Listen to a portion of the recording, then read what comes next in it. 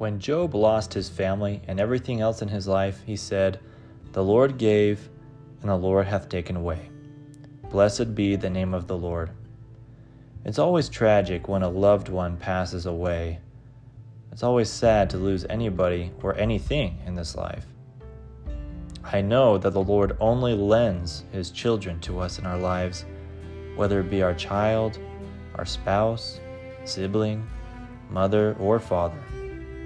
All people are lent to us on this earth for some time, but we can be reunited thanks to the grace and perfect atoning sacrifice of Jesus Christ.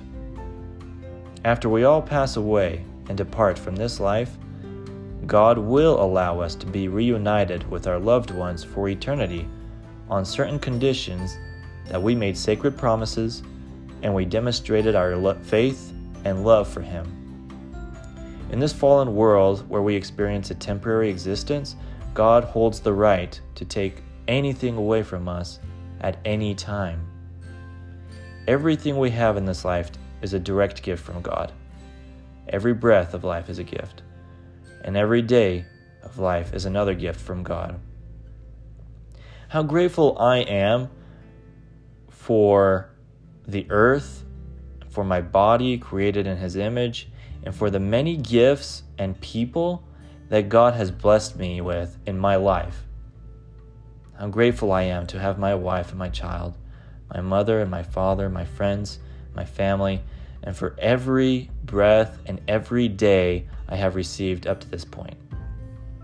With that said, I humbly admit that the Lord gave and the Lord can take away from me any of these wonderful things and people I hold dear at any time. And sometimes the Lord does take them away for His own purposes. I don't know the plan or will of God in all things, but I do know that He has a plan, and that someday we will all look back and agree that God is and was always a merciful, loving God.